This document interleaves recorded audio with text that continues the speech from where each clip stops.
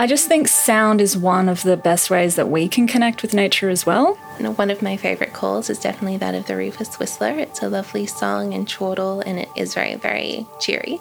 I live in Brisbane in a fairly suburban area, but there's a magpie family which are sort of next door to me, and every morning they kind of come and sing, and it's wonderful sort of hearing them sort of singing, and it's almost turned into a bit of a conversation with sort of waking up in the morning, going onto the deck, and you see the magpies there, and the magpies are calling, and you end up talking to the birds, which sounds a bit crazy, but I think it's lovely.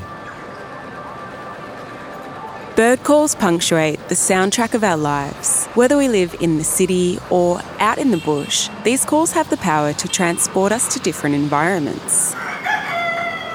Imagine the crow of a rooster in the morning and you're transported to a farm. Imagine the coo of pigeons and you're in a bustling city centre. The squawk of seagulls might evoke the sounds, sights and smells of the beach, while the crescendo of a kookaburra's laugh will take you to the Australian bush. But did you know that sound could also help us assess the health of our environment?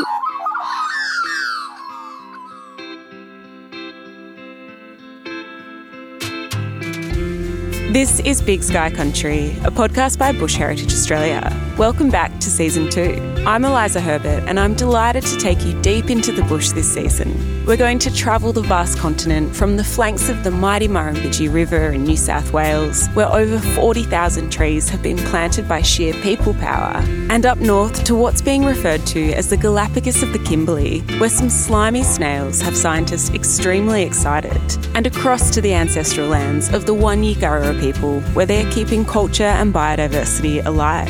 We're going to meet experts in culture, conservation and country who are working on the ground to address pressing environmental threats. First up, we're exploring the power of sound, how it can connect us both emotionally and ecologically to our unique landscapes, and ultimately how it can help us to protect them.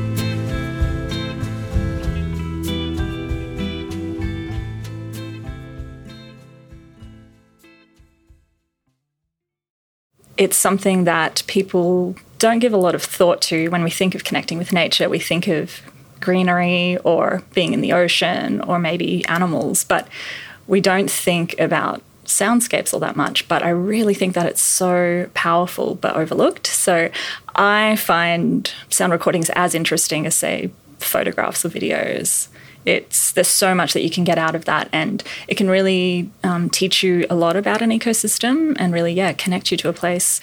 Meet Dr. Daniela Teixeira, a senior ecologist for Bush Heritage and a researcher at Queensland University of Technology, who blends traditional conservation methods with acoustic technology to study threatened animals and ecosystems through sound. There's two ways we speak about acoustics. So there's this discipline called ecoacoustics and then also bioacoustics.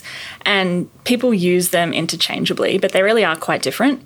So a lot of my work has been bioacoustics focused. So that's really a single species, targeted, really getting down into the details of what individual species are doing, things like threatened species monitoring, that kind of thing. Ecoacoustics is much broader than that. It treats soundscapes holistically. So they're really quite different. One is really species-focused and the other is really soundscape-focused. But the really exciting part that keeps me up at night and gets me excited about my work is how we can combine those two approaches together. Dani began her career as a marine biologist, but now, instead of the sounds of the sea, it's the sounds of the Australian bush that fill her days. She first became involved in acoustics in 2016 when she began her PhD focusing on the conservation, behaviour and bioacoustic of endangered black cockatoos. These birds were some of the first to catch her eye, or, in this case, ear. On quite a few occasions, both for red-tailed black cockatoos and glossy black cockatoos, I was present the moment the baby bird leaves the nest, which is extraordinary and something not many people get to witness. And that's the moment that you just feel so wonderful because you know that they've contributed to the next generation of their species. And, when there's only 400 of them left in the whole world, it's really quite amazing. Dani's PhD field sites were on Kangaroo Island in South Australia and in southwest Victoria, where tall sugar gums and river red gums provide crucial nesting sites for the black cockatoos. The birds were often difficult to spot But Danny's research trips provided her with magic moments that many of us would be lucky to encounter, like identifying the sound of fledging, which is the moment when a baby bird leaves the nest. So there's a really characteristic sound event that happens at the moment of fledging. It's this cacophony of sound. So as you all can picture, like cockatoos are noisy, they're screechy and, just that's how we characterise them.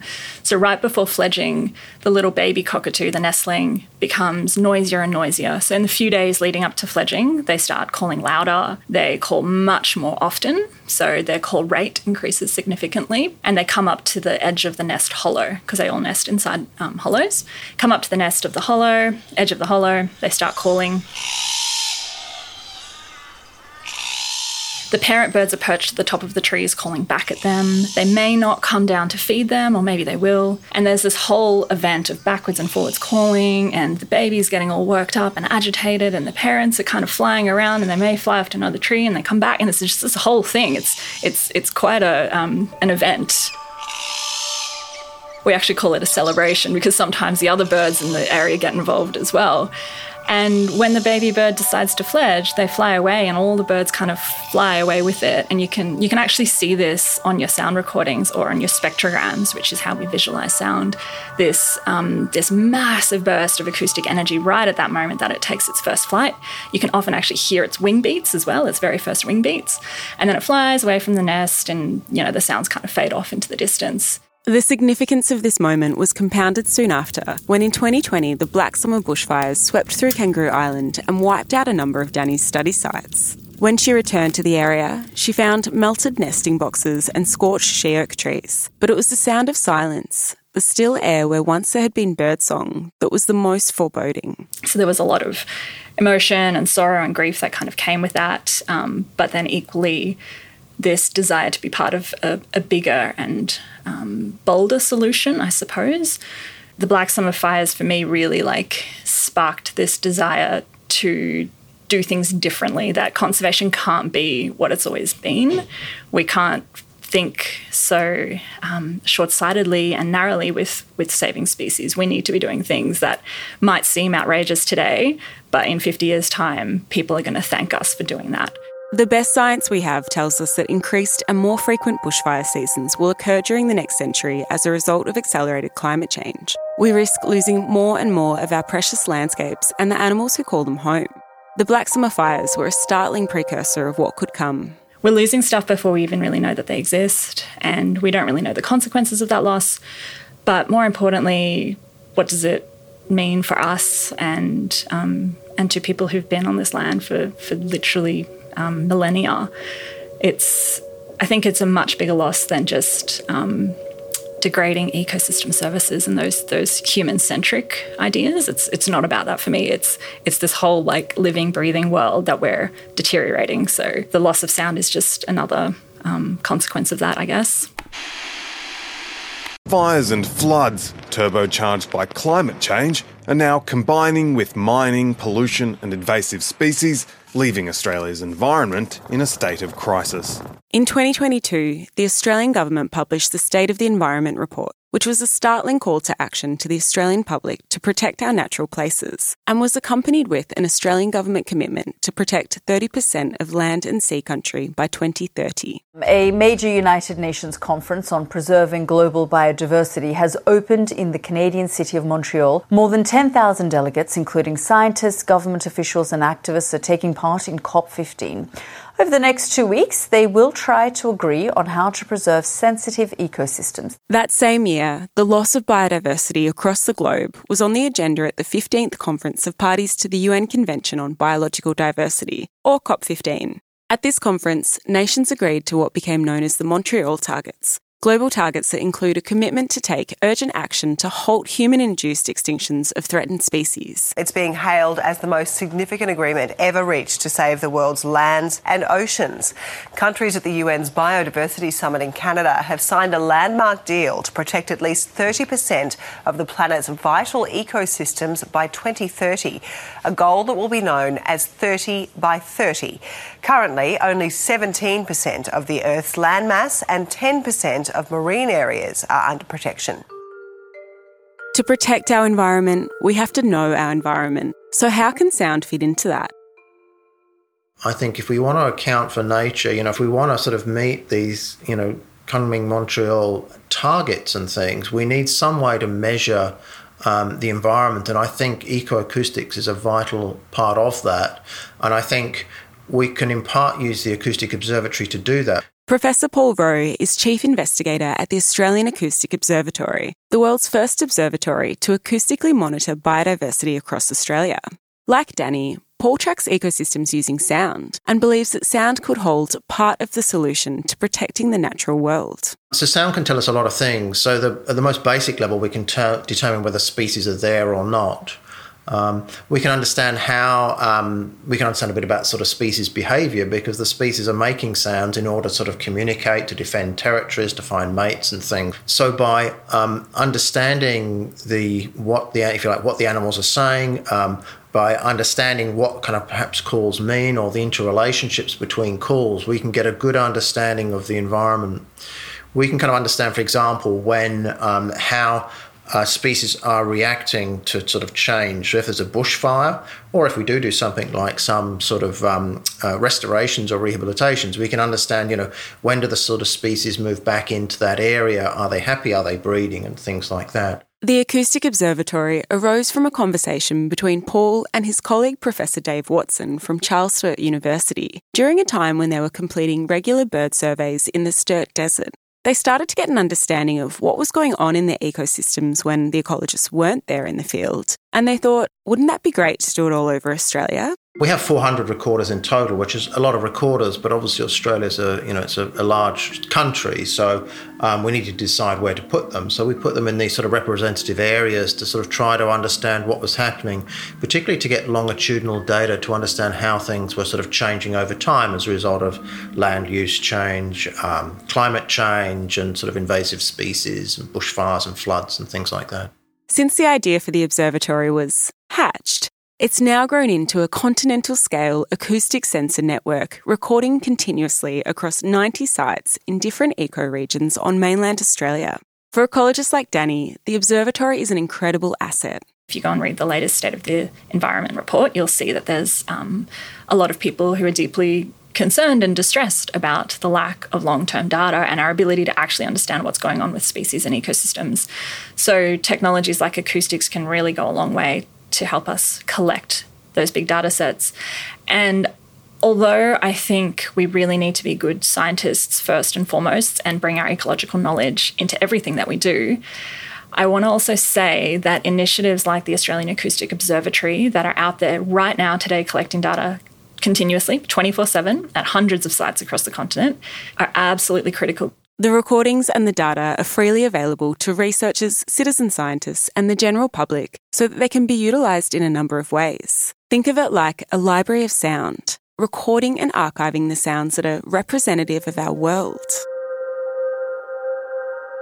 I think it's this idea that it gives us this sort of truth, and it's something where also, if you don't know a call, you can kind of take the data, so you can kind of take the environment to people, and I think that's very powerful. So I think it's a little bit like sort of spatial data and GIS. It gives you this sort of truth. You can kind of see that, there's deforestation occurring. You can see that, the glaciers are melting. So it's not just about, one consultant or one ecologist saying they have seen something when they were in the field. We're able to actually get this sort of record. And I think having that archival and, fairly direct and permanent record of the environment is a very powerful thing. So while the Acoustic Observatory is a big picture idea, looking at sounds across the continent, what can we actually do with these recordings? Bush Heritage is one of the partners of the Acoustic Observatory and has recorders set up at 16 of its nature reserves, one of which is Yorka Reserve on Jitterbul and Warringoo country in Queensland, just a casual 130 kilometres southwest of Cairns. A lot of these reserves like Yorka are pretty remote and hard to get to, and so the idea is by having things like camera traps and sort of recorders, we can kind of have our eyes and ears there when there aren't people there. Yorka sits in the Innislay uplands and comprises one of the most diverse landscapes in the country. Weeping paperbark trees lean towards the Herbert River, while tall, wet eucalypt forests thread their way through the land, slowly transitioning into open woodlands of ironbark and lemon-scented gums. These woodlands are home to vulnerable birds such as the red goshawk and square-tailed kite, as well as flocks of red-tailed black cockatoos, because Yorka occurs within a range where this species is still abundant, while in most places they occur, they are threatened. So the woodland bird community is a really sophisticated community. It's got a whole bunch of different species that sort of work in unison to provide a bunch of ecosystem services. Dr. Courtney Melton is an ecologist with Bush Heritage working on a research project to assess the health of woodland birds using ecoacoustics. A lot of the woodland birds play important roles in pollination. So by them being in the environment, they're able to transport resources across the habitat area and sustain it that way. We know woodland birds are declining really rapidly across Australia, and that's mostly because of things like land clearing and other associated threats. We have a lot of concerns about the communities of woodland birds, but we're also starting to figure out how we can measure those communities. One of the associated threats that concern Courtney and Danny is catastrophic bushfires, but Yorka is a great case study when it comes to fire. It has a tropical climate that alternates between two extremes, the hot, dry season and the humid, wet season, and it's country that is designed to burn. Yorka Reserve is really special in the fact that it has so many different regional ecosystems supporting a whole bunch of different species. And so what we're trying to do is sample that with acoustic recorders. So we're setting up a bunch of recorders in sites of different vegetation types, possibly with different fire regime history and understanding of when they were last burnt, things like that. We'd like to understand the composition of the community in the different vegetation groups and in the places that have had different fire history or different management of fire over the years. Bush Heritage purchased Yorka in 2007 with recognition that fire is integral to the management of the land. Since then, reserve managers have carried out controlled burns, which help to prevent destructive wildfires and also promote new growth. Fire is also crucial for ecosystem maintenance into the future because managing fire to benefit biodiversity requires understanding of post-fire responses of ecological communities. Different birds respond differently to fire, and I think there's been some amazing research in that space, but we still have a lot of questions that we don't quite know the answer to yet. Be really interested to see what birds are using the habitat that's been recently burnt versus what birds are using habitat that hasn't been burnt for quite a long time. And then also just doing, of course, vegetation surveys to see how those areas have changed in their composition of plants and what that means for the birds. So we can just get an insight into what it means to have an area that's been recently burnt versus long unburnt and how that might feed into our management of a property like Yorka Reserve, and also how it might help us understand what the impacts of fire are to bird communities. Australian woodland birds have lost around 80% of their habitat to land clearing. To make matters worse, the Australian megafires of 2019 to 2020 burnt over 20% of Australia's forests and killed or displaced 3 billion animals, including 180 million birds. Compared to controlled burns like those at Yorka, these megafires can have devastating impacts on the richness of bird species. When they're extreme fires, like we saw in the 2019-2020 fires, that's when it's a really big problem. It's not something that's easy to recover from. Ecoacoustics is an ever-evolving field, and we are only just beginning to understand what it entails. But we do know what it is not. It is not just a library of sounds of threatened species, an archive of animal sounds that we might lose. It is a tool that can be used to prevent them from being lost in the first place. There's so much room for growth. It's still a really young discipline, so it's really exciting to just be at the forefront of it now, and working with other researchers who are really paving the way for this technology. We're in a very privileged position now, I think, as a species, and I think we're the natural custodians of the world, and I think it's our sort of duty and responsibility to look after it. And, the world is kind of like our body in the end. If we don't look after it, then it's not going to look after us either.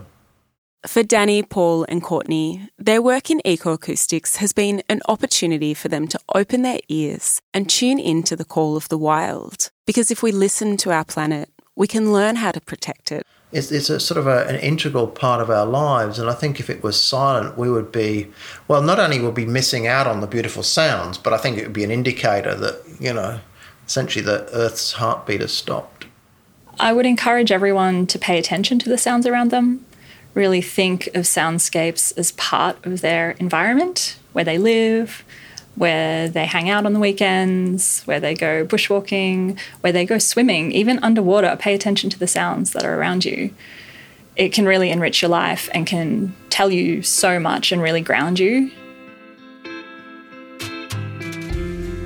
Join us for the next episode of Big Sky Country to meet more of the people on the ground who are finding solutions to some of our environment's biggest issues. Bush Heritage Australia is a leading not-for-profit conservation organisation protecting ecosystems and wildlife across the continent. We acknowledge the traditional owners of the lands on which these episodes were recorded and recognise and respect their enduring relationship with their lands and waters. We pay our respects to elders past and present and any traditional owners listening today. If you want to know more about our work at Yorka Reserve and across the country, subscribe to this podcast, follow us on social media, or sign up to our newsletter. A huge thanks to all the supporters who make our work happen. If you would like to donate to support our work, head to the link in the show notes. Funded by Chris and Gina Grubb and the Paul Hackett Memorial Scholarship for Bird Research, the project at Yorka will act as a trial with the potential to be rolled out across other landscapes managed by Bush Heritage and hopefully other animal communities. The Australian Acoustic Observatory represents a major collaborative effort by Australian academics, universities and conservation organisations with input from 5 universities, the Australian Wildlife Conservancy, the Tasmanian Land Conservancy, BirdLife Australia and Bush Heritage. A special thanks to Daniela Teixeira, Courtney Melton and Paul Rowe for sharing their words and expertise with us. News reports are from ABC and BBC respectively. Thanks to Bronte Ryan for assisting with the recording and to Paul Hales and Leanne Hales for consistently sharing their knowledge of Yorka with us. This episode was produced by Coco McGrath and myself, Eliza Herbert. Intro music is Invertebrate City by the Orb Weavers and the episode was mixed and mastered by Mitch Ansell.